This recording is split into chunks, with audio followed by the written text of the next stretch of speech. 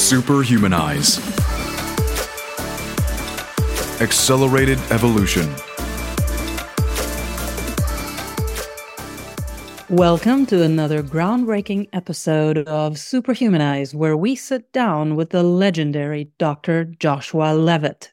Imagine this, a doctor who doesn't just prescribe pills, but delves deep into the roots of your pain, combining the art of ancient healing with the precision of modern science. Dr. Levitt isn't your typical naturopathic physician. He's a trailblazer in the realm of natural medicine, a visionary who sees beyond the constraints of conventional healthcare. Think about the last time you felt truly listened to by a doctor. That's Dr. Levitt's realm. He's not just a healer, he's a listener, an innovator, and a real-life health wizard. With a degree in physiology from UCLA and a doctorate in naturopathic medicine from Bastyr University, he's got the credentials. But it's his over 2 decades of clinical experience, his role in shaping future doctors at Yale, and his pioneering work at Up Wellness that set him apart. He has helped thousands of patients with natural solutions to common, chronic, and complex medical problems. His primary focus is on painful orthopedic and musculoskeletal conditions and helping people understand and treat their pain at the source. This episode isn't just a chat. It's a journey through the uncharted territories of health and wellness.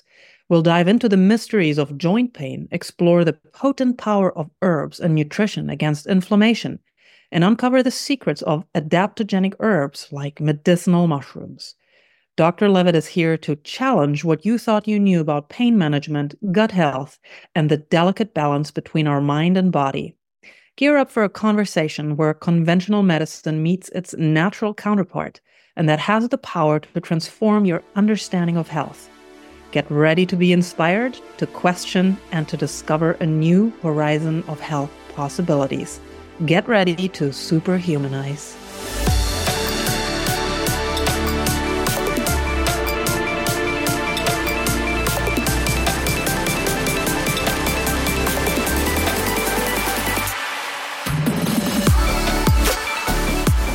Ariana Summer, and I have passionately dedicated the last 12 years of my life to creating the ultimate human experience mentally, physically, and spiritually based on the most powerful ancient teachings and cutting-edge modern discoveries and technologies. The Superhumanize podcast is a show committed to sharing what I have learned from the world's leading experts in order to help you achieve your full potential and create your best life ever.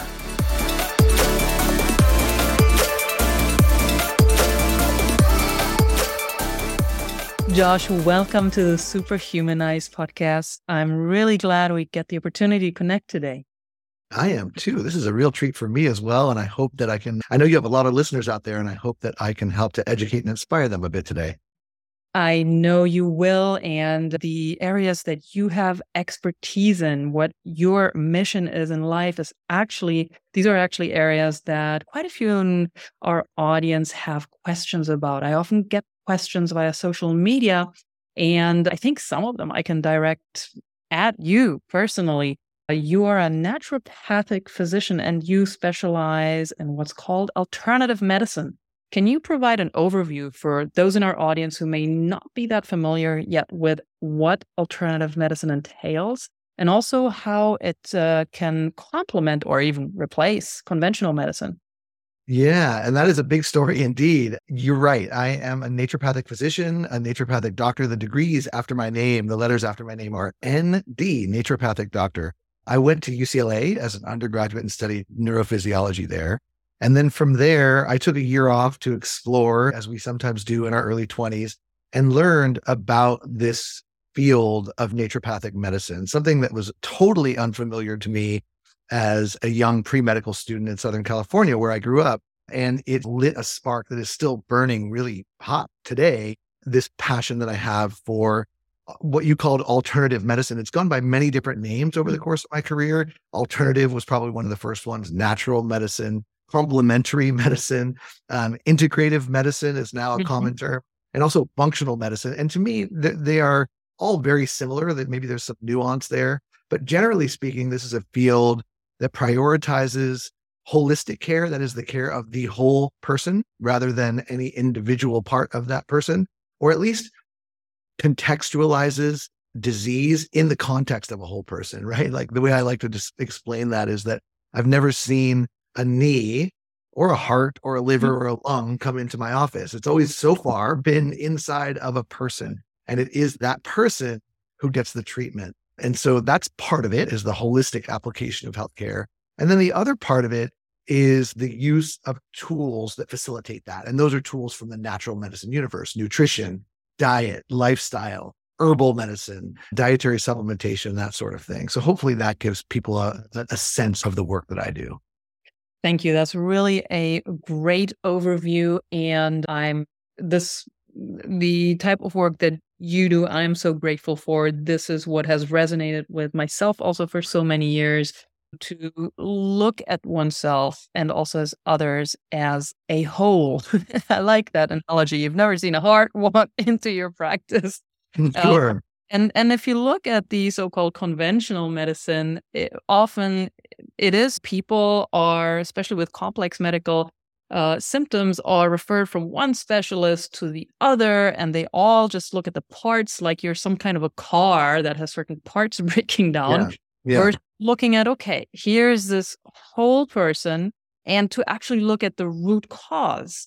When we're talking about integrative medicine, especially, I think, correct me if I'm wrong, the aim is to combine the best of both the conventional and natural approaches. Now, how can somebody who is new to this and who may have been caught up in the conventional medical care system, how can someone like that start to navigate the integration of these two paradigms effectively?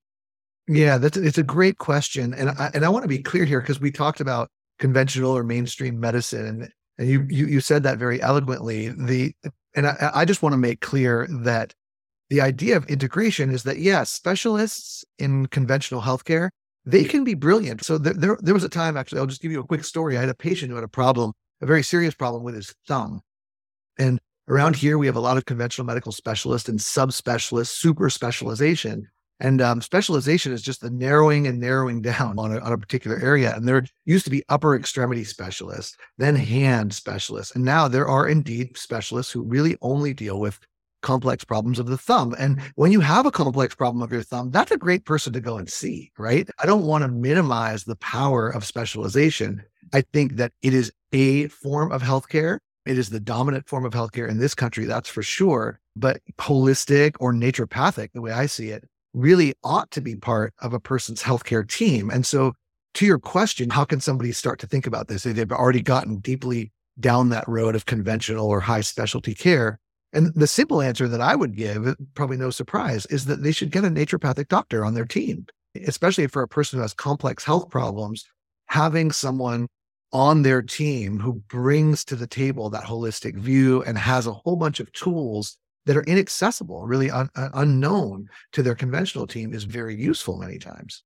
I could not agree more. And I think if there is a harmonious combining of both of the approaches, that can generate the best outcome versus just prescribing drugs or treatments that take care of symptoms but not the root cause. I remember especially a conversation I had with a dear friend who's also the chief medical officer of one of our companies, Gateway Sciences. Her name is Dr. Beth Dupree. She's a world-renowned breast cancer surgeon, 35 plus year career. And she, at one point in her life, she couldn't deal with that. What she was doing, yes, she was taking care of cancer. She was basically cutting them out, removing them from her patients' bodies. But she was not treating the root cause. And to herself, she said, this cannot have been it. So she actually chose to also educate herself in the holistic medicine path. And I think there's also quite an awakening happening within the medical community. And again, so grateful that we have this medicine at our disposal, the so-called conventional Western medicine. How is it from your perspective? Are you seeing a lot of individuals, colleagues who are more conventional doctors? Is there a seeking for more knowledge, seeking for expansion, and seeking of more tools? I think there's no question about it that the field is gaining ground, if you want to put it that way. The way I like to think about it, at least the nature of my career, is that there's this gap, and it was a very wide gap between the world of natural or alternative medicine and the world of conventional medicine. And when I entered the field more than 25 years ago, that gap was very wide, and I felt like I was straddling it, right? And the goal was always to build a bridge or bring those two worlds closer together. So to answer your question, I think absolutely they are definitely closer together than they were 25 years ago. Her story is an example of that. I know many of my conventional medicine trained colleagues who have also opened up their minds, often as a result of exposure to patients who've done well. And interestingly, in the clinical setting, I see this playing out two different ways. I've been doing this for a while, and I have a lot of really good stories underneath my belt of patients who have been well served, and I've had good results using naturopathic approaches to healthcare. And very often those people go back to their doctors and tell them that they had a good experience, that their problem is resolved, or that they're feeling so much better, whatever the case may be. And those doctors will respond in one of two pretty characteristic ways. One is with some interest. Wow, you got better. I wasn't able to get you better, but he did, or a naturopathic doctor did. That's interesting to me. I'd like to learn more about that. And your friend and colleague Beth there is an example of that type of answer. The other type of answer is basically just dismissal, right? Like, I'm not interested in that. That's not my field. It was probably just a placebo effect anyway. Right. Disinterest. And those people, maybe one day they'll come around. Quite frankly, I'm not terribly interested in trying to convince them. You can lead a horse to water. Yes, that saying applies there. And you just mentioned that you have quite a few great stories under your belt of patients who had great outcomes working with you. Could you share one with us that has particularly stuck with you? Oh my gosh, putting me on the spot here. Yeah, there are so many. Let me pick one. And of course, I'm not at liberty to disclose personal or private health information, but I'll give you an example. And this is actually a rather common example. And this is a person who comes in with severe or advanced osteoarthritis of the knee, right? The knee is hurting. The knee is not working properly. They are limited in their ability to do the things that they love to do. And so they go down the conventional route. That's the way most people do it. They get some x-rays, they get an MRI, maybe they take some anti-inflammatory drugs. They might get an injection of a corticosteroid. And then the highest rung of that ladder is that they've been told that they need to have their knee replaced. And this is very common, happens hundreds of thousands of times a year in this country. So at that point, people get scared and they don't want to have their knee replaced. It sounds really scary, and it is.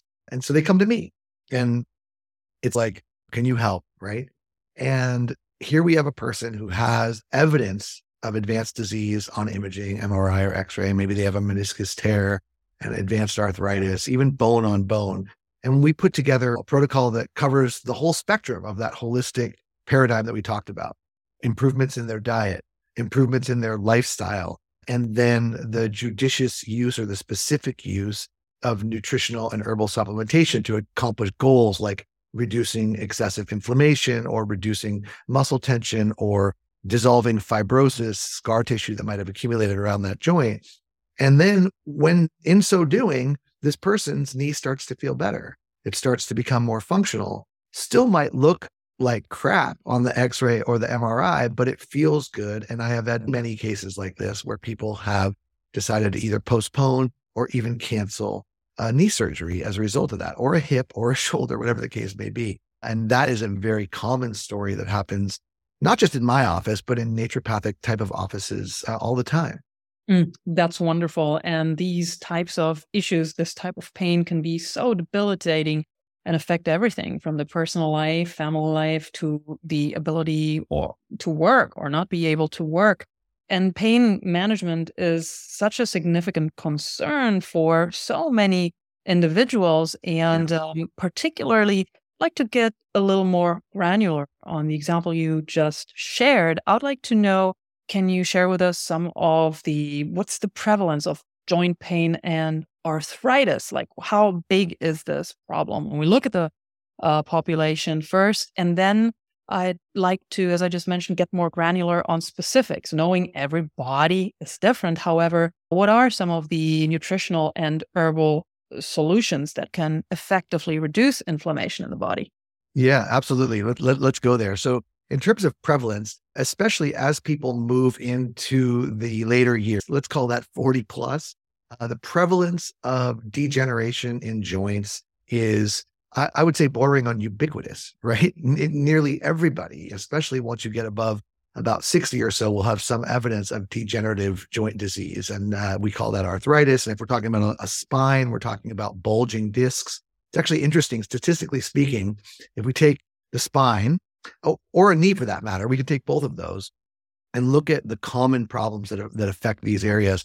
In the spine, bulging discs, and in a knee, you'll see a meniscus tear, chronic degenerative meniscus tear. You take both of those two problems.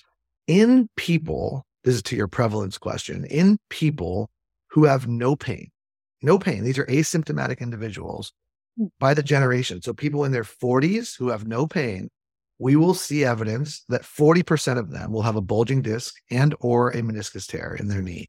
In the 50s, it's 50%. In the 60s, it's 60%, and so on.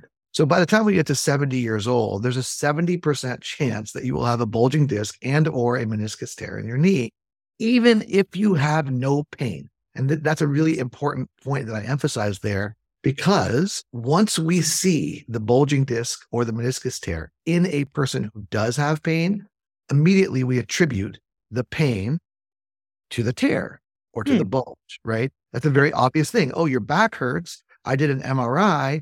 I now see that you have a bulging disc. That must be what's causing your pain. And I am here to tell you and your listeners, it's not. Much of the time, it's not what's causing the pain. It's only maybe a contributor and maybe not a contributor. And there is an example of treating the wrong problem, right? You talked about treating the cause. The bulging disc and the meniscus tear is often not the cause of the actual pain and disability. What is the cause of the pain?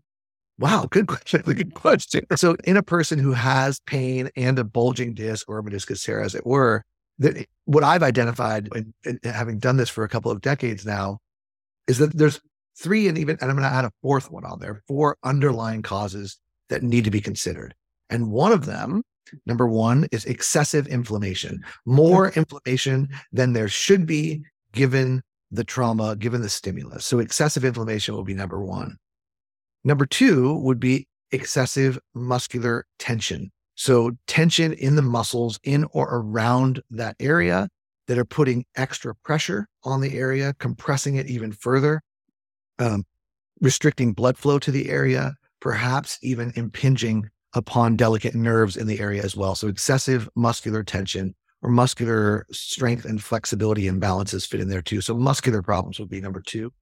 Number three, I alluded to earlier, which is fibrosis. This is especially common in people who have previous injuries. Can you explain what fibrosis is for those? Absolutely. Yeah. So fibrosis, I know it's a fancy medical word. Fibrosis is scar tissue. Fibrin is this protein that accumulates and replaces damaged tissue. So if most of us have scars somewhere on our body, and we can look at that scar and see that it's not the same as the tissue that it replaced. It's close, but it's not as rubbery. It's not as elastic, and it's not quite as supple. It's a little bit more fibrous. And so fibrosis accumulates at sites of chronic inflammation or previous injury. And that would be trigger or cause number three. And I promise you, I imagine the next question will be, what do you do about those things? And we can talk about those. But before we get there, I want to allude to number 4, because I think it's a really important one. And this one is not so physical or biological in the ways that the other 3 were. This is about the stories that people tell themselves about their pain. And when people have pain, it's, again, contextualized. It's inside of a person, and that person has their own history. They have a job, they have a family, they have their own past histories and their own family's past histories. They have stuff that they've seen and experienced. And sometimes when they have a knee pain or a back pain, it freaks them out, and it triggers a story about something that they've seen or something that they've experienced, or a concern that they might have about their ability to work or make money or perform the job that they love or the sport that they love or whatever the case may be.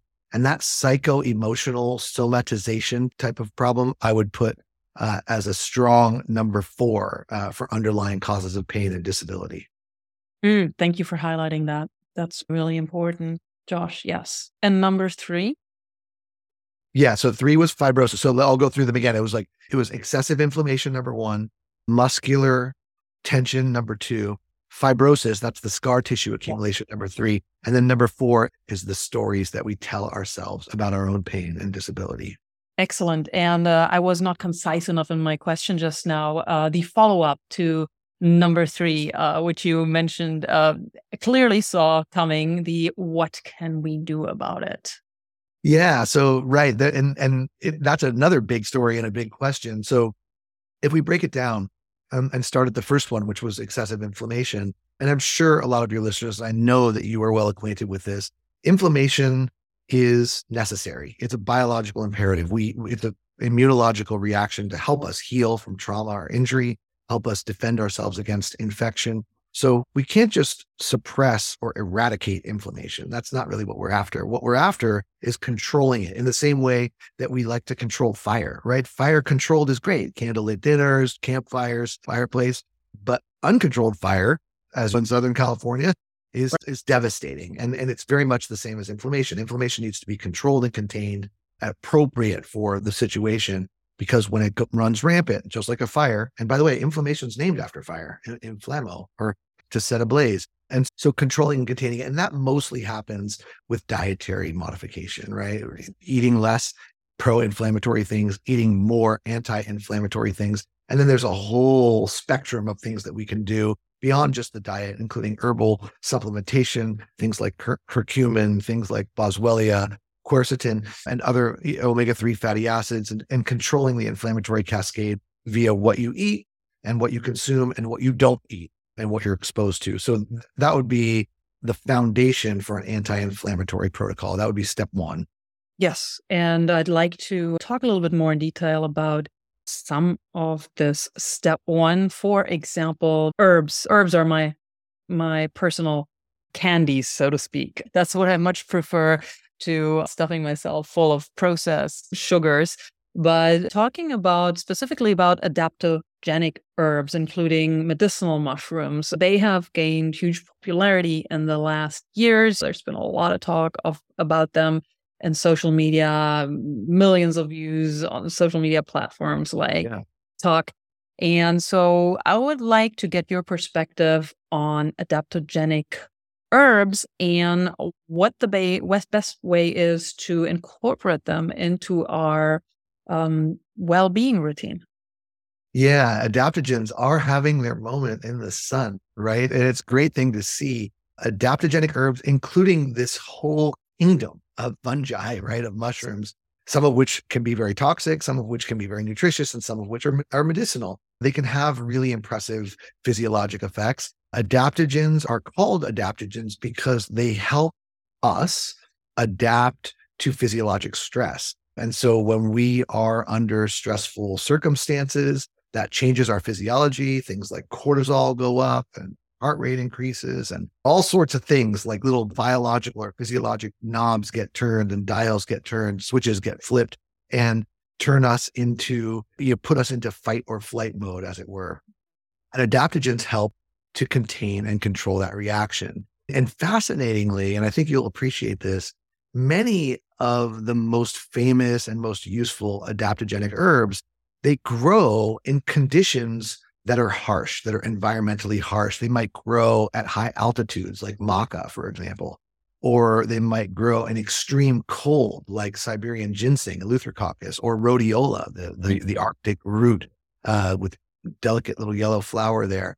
These plants grow in harsh or stressful environmental conditions. And the way that they are able to survive those conditions is by chemistry, right? They have chemicals in them that allow them to survive, right? Plants can't just go get a sweater if it's cold. They can't get a drink if it's dry like we can. So they have to evolve chemistry to allow them to handle the harshness or the stress of these conditions. And it turns out that modern phytochemistry, we can look at the compounds in rhodiola, for example, or in Eleutherococcus, or in maca for that matter, and see that it's so fascinating that some of the very same chemicals that allow the plants to tolerate environmental stresses, when we consume those plants, they help us tolerate our environmental stresses. Maybe altitude or cold temperatures, but also the kinds of stresses that are unique to humans, so the family, the money, the job, the stress, the work, this sort of thing. And so I think that's just such a cosmically cool way to think about adaptogenic herbs and the impact that they have on our systems. Yes, absolutely. And we are so fortunate. We live in times where we have knowledge at our fingertips. We can learn about these herbs. We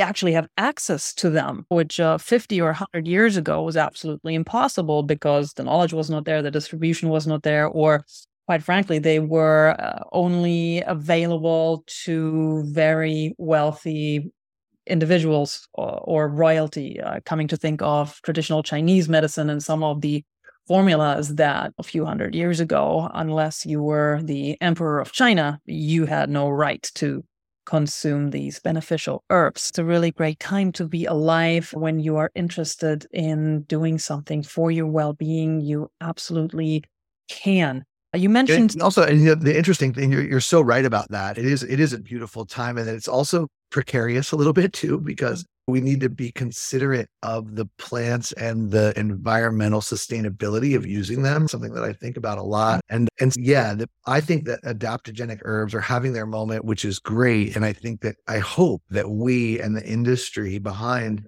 that's doing the harvesting and the processing and the planting can do that in a sustainable way that allows the supply of these things to continue to nourish us and not do what humans are so keen on doing, which is just pillage of the land and just consider these things as the precious resources that they are. So yes, it's a beautiful time and also a little bit precarious. I totally agree.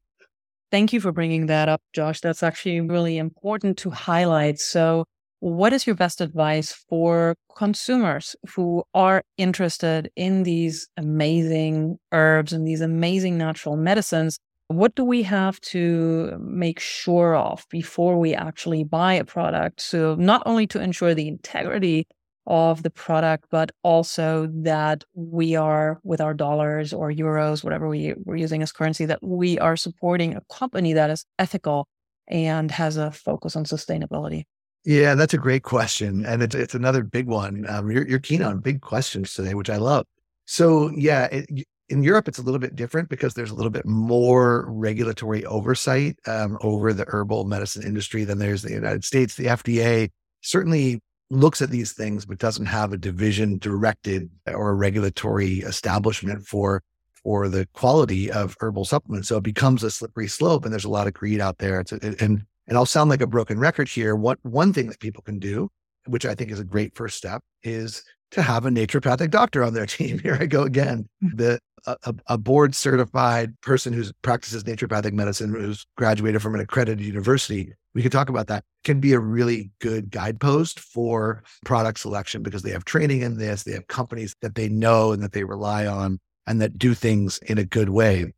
And I have no intention of being promotional here, but I'm also the founder and the medical director and the chief formulator of a company that I started called Up Wellness. And it's really interesting. Even before our interview today, I was working on some customer service stuff, and I had a question come in to my inbox from a person who was asking me for certificates of analysis of our products, for the FDA regulatory information related to our manufacturing centers and the good manufacturing practice guidelines and these sorts of things. And so it was interesting because it's not too often that I see somebody who is as sophisticated as I'm sure a lot of your listeners are to actually reach out to the medical director of a company and say, hey, tell me about your quality assurance measures. How do I know that what I'm getting from you is what it says that it is? Can I see certificates of analysis? Is your product manufactured in a facility that practices good manufacturing practices and those sorts of things? And these are very important questions because there's a lot of wiggle room for disreputable companies out there. Absolutely. And I think it's wonderful when people take initiative and reach out like this one individual did. And if you don't mind, Josh, can you share some insights with regards to Up Wellness, into how you go about the development of your different products, and what are some key things that you pay attention to when it's about how you source it? Maybe also some advice for other entrepreneurs or people who want to become entrepreneurs in that space and want to do it in an ethical way? Yeah, sure. So the way that Up Wellness really for me was an outgrowth of my clinical practice experience. So I have entrepreneurial inclinations myself. And so here I was seeing patients day in, day out, and I did that for many years. And I started to realize that as my waiting list was getting longer and longer, there was more people out there that needed the kind of information and advice that I was providing to my patient than I could ever possibly serve, really. And that was a great thing, right? This is a first world problem, to be sure, having a waiting list longer than I could possibly work through.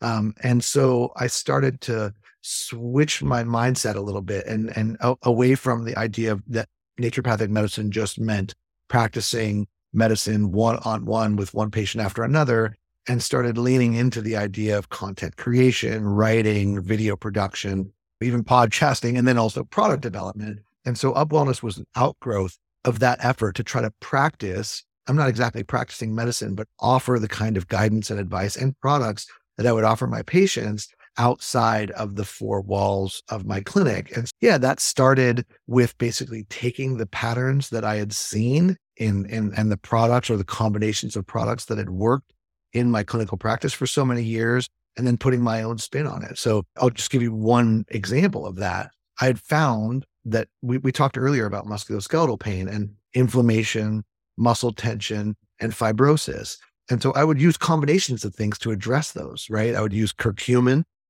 which is this extract from turmeric. I would use boswellia, also as an anti-inflammatory agent. I would use magnesium, the mineral from the crust of the earth that so many people are deficient in, that acts like a muscle relaxer.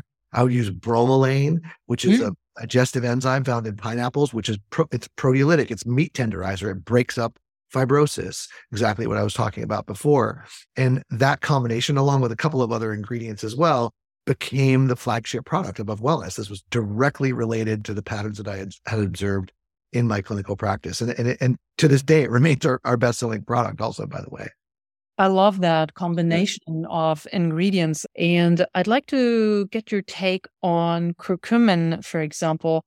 How do you ensure a high amount of bioavailability? That's something that I've read up on quite frequently also in studies, that it appears to be quite hard for the body to assimilate it. Now, you can add things like the black pepper extract. Please correct me, the way I'm pronouncing it may be wrong, translating it from my mother tongue German to English, but piperin? You got it exactly right. All right, good to know. So yeah, piperin is, yeah. So your question on curcumin is a good one. Curcumin is number one, the so-called, and I say so-called because there are, of course, other active compounds, but it's the most known, most well-studied compound that has anti-inflammatory potential inside of turmeric. So, and there's really only a very little bit of it in there. In whole root turmeric, there's only about 2% of its dry weight is curcumin. So there's your problem number one. The active ingredient is not very concentrated. And so the first step, if you want to use curcumin as a medicine, so to speak, for the kinds of problems that we're talking about, you need to concentrate it. And so that way you can get more than that 2% per dry weight. And so what I use for that is a compound that's a proprietary extract. It's called BCM 95 curcumin, which is concentrated curcumin to 95%. So much more potent curcumin than what you'll find in just raw turmeric extract, raw turmeric powder from the spice section. And BCM 95 curcumin is also processed with turmeric essential oils as well. So that adds some bioavailability there, because the lipids, the fats in those oils help to improve absorption. And in this product that I mentioned before, I also did include a small amount of piperine, because piperine, which is this black pepper extract, dramatically enhances the absorption of curcumin and other things too. It's not just curcumin, but pepper has this remarkable effect of bringing flavors together in cooking. That's why it's one of the most widely used spices in the world, but it also has this very impressive effect of enhancing absorption. So yeah, so that's an example. And I'm a big fan of BCM 95 curcumin for that reason. Excellent. I will have to look that up. Also, a personal question. What is your take on serrapeptase? It's a good question. I get that one a lot. I think it's good. I think it's a digestive enzyme. I mentioned bromelain earlier as a proteolytic, proteo meaning protein, lytic meaning breaking. So proteolytic enzyme, and serrapeptase or serratiopeptidase is a proteolytic enzyme as well. And so, yeah, it is sometimes included in digestive health products and musculoskeletal health products. It's one of the key ingredients in a lot of the European digestive enzyme formulas that are used for musculoskeletal pain. So yeah, I think it can be useful, especially if there is a prominent or dominant fibrotic component to a person's musculoskeletal pain. I mentioned earlier, like some people have previous traumas or historical surgeries, and they have a lot of scar tissue accumulation in the area where they have pain. That's a case where more potent digestive enzymes might be useful. Mm-hmm. Yes, I personally have a very good experience with serrapeptase. It helped me years ago to dissolve a cyst, which I was told I needed surgery for. Lo and behold, after 4 weeks of a therapeutic daily dose of serrapeptase, that cyst had completely dissolved. And ever since, I've been trying to expand my knowledge base on this enzyme. And as it so often happens, I think there's been quite a few studies done, for example, out of Japan on the medicinal application of this enzyme. And we're lagging a little bit behind here in the US and also in Germany. We are because there's a couple of things that your story brings up for me. One is the idea that like you were told you needed surgery, right? Mm-hmm. And I think it's interesting. If I think about that, I think that the doctor, whoever it was that told you that was the tool that they had, right? Like they had your best interest in mind. They wanted you to get that cyst out. And rather than you need surgery, maybe the more appropriate thing is like, the thing that I can offer you is surgery, right? That's what I would do to get this thing out. They don't know whether or not there may be something else like an enzyme that might help dissolve it. And that's the unfortunate thing, is that within the conventional or mainstream medicine model, you have a lot of, I just maybe would just call it hubris, right? Or ego that just suggests like, this is the dominant form. This is the dominant system here. So we use words like you need surgery when turns out you didn't need surgery. You were able to find another tool. And so this happens all the time. Surgery was an option and you were able to find a solution without it. So that's fascinating. And then the other part that you brought up is about this enzyme. It's a digestive enzyme. There's not a lot of money in digestive enzymes in the same way that there's money in patented pharmaceuticals. And so the development of big time research, large randomized placebo-controlled trials is just not going to happen with an enzyme like that. And so we're not going to see this sort of research that we have in Japan, where their regulatory and research infrastructure is very different than ours. That's why these kinds of studies tend to come out of there. Yes, it's unfortunate, but it's also, as long as we keep our eyes open for that, there's a lot out there talking about Japan, or even talking about Russia and certain scientific discoveries there. If you look at peptides, it's always fascinating to learn outside of our own box. And what you just mentioned, of course, the vast majority of doctors has the best in mind for their patients. However, they work within the framework that they know, that they've been taught. And whether it's surgery, conventional medical treatments, or pharmaceuticals, it may just not be the best solution. Just yesterday evening, I had a conversation with a lovely woman, and she was asking me for some advice to clear her skin. She's dealing with some acne, has been dealing it for as long as she can remember. And she said that she got off of something that a lot of her girlfriends are still on, also for skin concerns, acne, and that's called spironolactone, which I think is a medication that's used for something completely different. I think it's for heart conditions and is particularly prescribed to men, if I recall correctly. And so she told me about all of her girlfriends who are afraid of going off this medication because then the acne may pop up again. And of course, acne can very well be a symptom of inflammation going on in your body, which you could take care of in a completely different way. Yeah. Yeah. It's an interesting story. And it's odd to hear that so many people are taking spironolactone for that. The drug is a diuretic. Just to give you a little bit of background, helps, it decreases blood volume by increasing urinary output, but it also has some hormonal effects, and it's used fairly widely and regularly in women who have PCOS, polycystic ovarian syndrome, because not only is it a diuretic, but it also has some hormonal effects that are probably beyond the scope of this discussion now, or even beyond the depth of my expertise with it. But it does have some hormonal effects as well. So generally speaking, and by the way, people with PCOS often have acne as one of the symptoms of that. So typically that story would be in a person who has PCOS and acne as one of the complications of it. So it's odd for me to hear that maybe there's a spironolactone happy doctor out there in LA somewhere who's giving all the women with acne spironolactone, even if they don't have PCOS. This happens. It's not common at all for doctors to get excited about something. And then it wouldn't surprise me a bit if there's a dermatologist out there somewhere who just loves spironolactone and gives it to all the women who come in complaining of acne.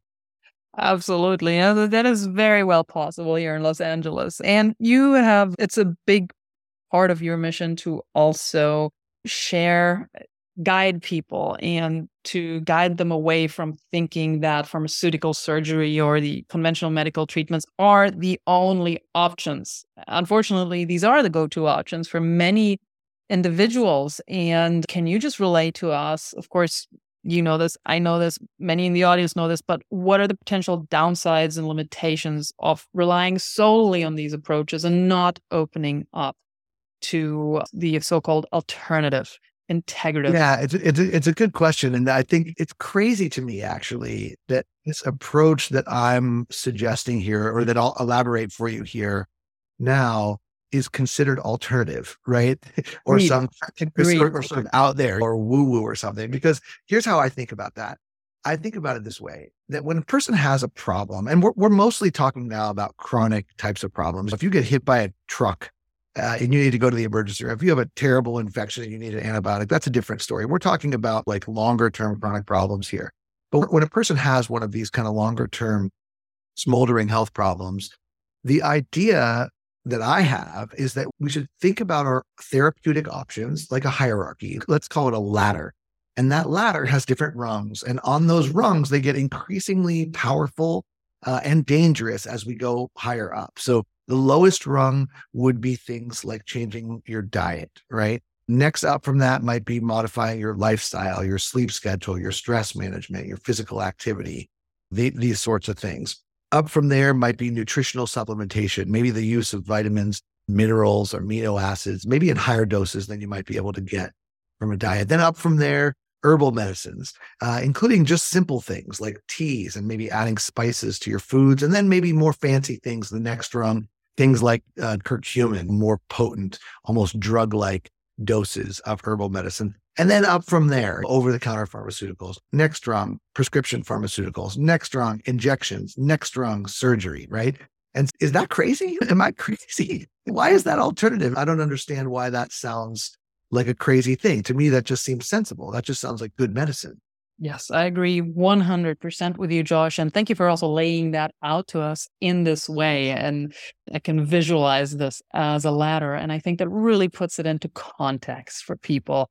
Another question I think quite a few in the audience will have who are not already working with a naturopathic physician. You mentioned it before, you want to look for someone who is board certified. What are some other things that we may want to pay attention to when it's about choosing the expert that we will entrust our health to? Yeah, that is a great question. And it's a slippery slope. I'm a naturopathic doctor, and I went to a school called Bastyr University, BASTYR, in Seattle, which also has a satellite campus in Southern California and San Diego. And graduates from Bastyr who come out with a naturopathic doctor's degree tend to they'll take a board exam and then be certified via that board. And then depending on the state that they're in, and the rules and regulations around the practice of naturopathic medicine there may have a license that's issued by the Department of Health in that state, and may even accept insurance like all of the doctors at my practice do here in Connecticut. and also may be a member of a national organization or a state organization. The National Organization of Certified Naturopathic Doctors is called the ANP, the American Association of Naturopathic Physicians. And they have a website, of course, which is naturopathic.org. And that has a find a doctor search on it. And that's a good place to start, I would say. And the reason why I bring that up is because, and this is a tricky thing to talk about, but there are a lot of people, good-hearted, well-educated, meaning people who practice natural medicine in some way or another, right? And this is great. This is a great thing. We have health coaches, we have nutritionists, we have chiropractors who dip their feet into this pond, we have physical therapists, even medical doctors who do. And that's a great thing, but it does become challenging for would-be patients to find who's who. And so that's why I think an association like the American Association of Naturopathic Doctors is, okay, this is who we are, right? And the problem in my field that makes things even more complex is that depending on the regulatory situation in any given state, the word naturopath or naturopathic doctor may be exclusive to doctors like me, like it is here in Connecticut, where there is a licensing law and a Department of Health that regulates our practice. And I have a license from the state. But in another state, like New York, right next door to me, there is no regulatory oversight of naturopathic medicine, which means that anybody can call themselves a naturopath or a naturopathic doctor because it doesn't mean anything to the state of New York. And so that's not bad inherently. I'm not saying that anybody who does that is a bad person. It's just they're different than me. They're differently trained, differently educated, and differently credentialed. And so that's a little rant for you on the state of naturopathic medicine in the United States right now. Oh, not at all a rant. This is actually, in my humble opinion, really crucial information. And what you also just shared, if it is regulated by the state, I think that would also go hand in hand, such as is in your case, in the case of your colleagues in Connecticut, that it will be covered by insurance, right? Yeah. And that's a decision so yes, it's a requirement that the state recognizes the license before an insurance company is going to offer reimbursement for the services. That's 100% yes. It also, just because the state recognizes the license doesn't mean an insurance company needs to reimburse for those services. That decision is made by the CEOs and the executive boards at these insurance companies. But in the state of Connecticut, generally speaking, the insurers they pay and they reimburse for naturopathic medicine. We are considered specialists, which is funny, right? And we talked about the highly super subspecialist naturopathic doctors in this state. My state are considered specialists by most insurance companies.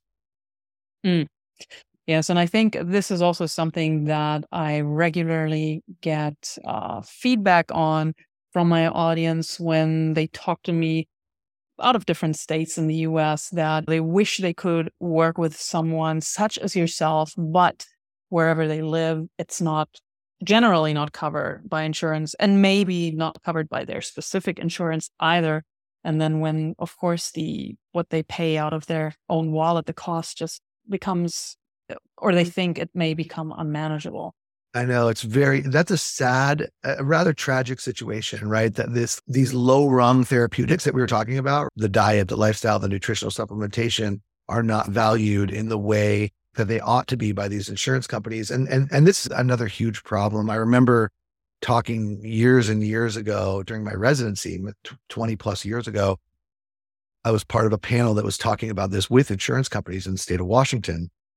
And what I came to realize at that time was that insurance companies know that their customers, their clients will switch from one insurer to another every 18 months, 2 years, maybe, depending on the choices of their employer, because we have an employer-based healthcare system here for the vast majority of people. That's the benefit that we have here in this country. And it's not really in the financial best interest of the insurance company to consider things like the long term, right? Like, they know that their customer is going to just be with them for 18 months to 2 years before they switch to Cigna, before they switch to Aetna, before they switch to Blue Cross or whatever, right?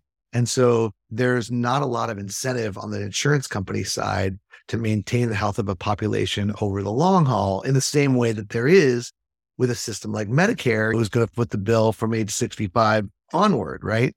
And so I'm not making political statements here, but that is one of the things that needs to be considered when we're talking about universal healthcare, like you have in so many other places where the baby is born and the insurer knows they're going to be taking care of that baby and the cost of that baby's healthcare for its entire life.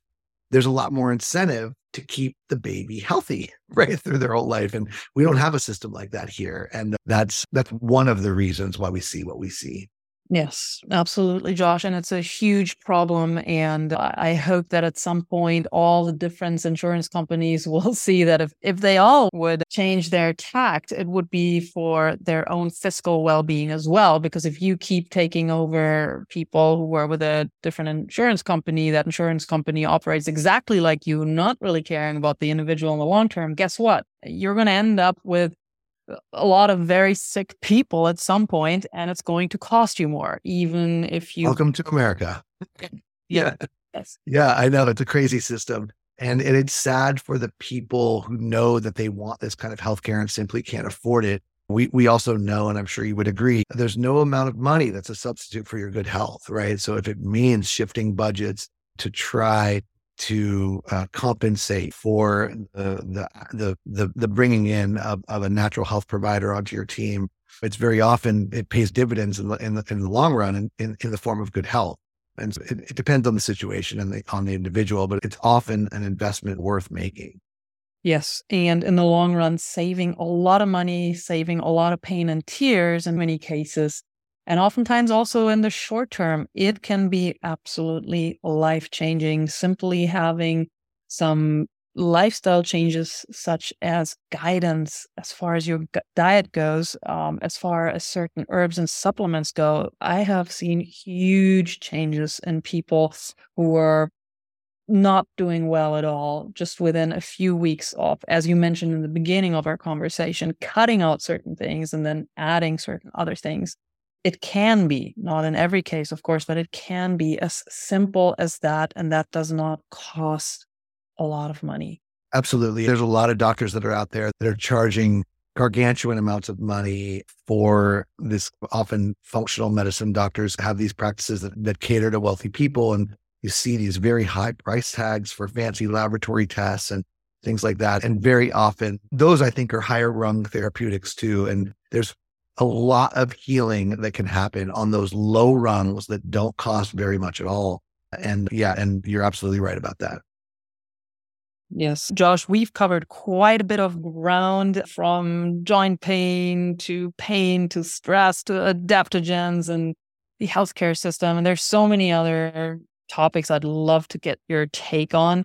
I know our time is limited, though. Something that I'd really like to hear from you, if you're willing to share, is if there's a certain practice that has really elevated your life. It could be something new that you've recently discovered, or something that has been part of your life for a long time. I'm happy to share. And I appreciate the question. This might come as a bit of a surprise, but there was a paper that was published out of the University of California at Berkeley years ago. And what they looked at in this paper was the influence of emotions on inflammatory markers. And what we've known for a long time, that negative emotions, things like anger and jealousy and those sort of negative emotions, are bad for our health. And we've also known that positive emotions, things like joy and love and happiness, contentment, are good for our health. But what we didn't know exactly the specifics, right? And so this team of researchers set out to find which of the positive emotions had the greatest influence on interleukin-6 levels, which is a measure of inflammatory activity in the body. And it turned out that the positive emotion that was most strongly associated with reduced inflammation levels was awe. So the idea, and to your question, what do I do in my life that's a powerful practice? It's to find awe, to look for it, to have my radar up, my antenna up, looking for things that give me that sense of awe. These don't need to be profound things, but they can. A mountainscape, a powerful thunderstorm, a big wave in the ocean, but also small things like an anthill or the cross section of an orange that I just cut open or something. And looking for awe and documenting it in the files inside of my brain is a practice that I make use of every day. And I would strongly encourage everyone to do because it's a powerful tool and it quite literally impacts your inflammatory levels. So that's my answer to your question. How beautiful. Thank you for sharing that, Josh. I love it. I absolutely. Pretty awesome, right? It's that awesome right there. Truly wonderful. Josh, thank you so much for sharing your knowledge, wisdom, and I really love picking your brain. For people who'd like to learn more about you or reach out, where can they do so? Thank you for that. They can find me. I'm at Up Wellness is the name of my company, Up Wellness, UPWELNESS. And we have a website, upwellness.com. You can find me there and all these products that I formulate. I never would have thought I was going to do this in medical school, but here I am on social media as well, on Instagram. And that's the little @ symbol. And then Dr. Josh Levitt, Dr. Josh Levitt. That's my Instagram handle. That's also my TikTok handle. So I'm there as well. I think between those two, there's about 100,000 people out there that are following my work. And so that's a great place to stay in touch as well. Fantastic. Thank you so much for joining us today, Josh. It was really a joy.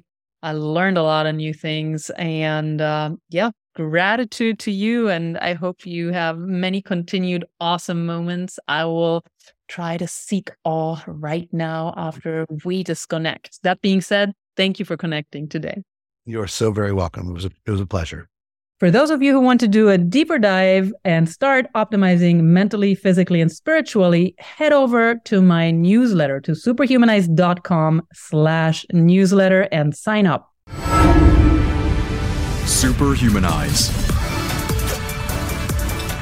Accelerated evolution.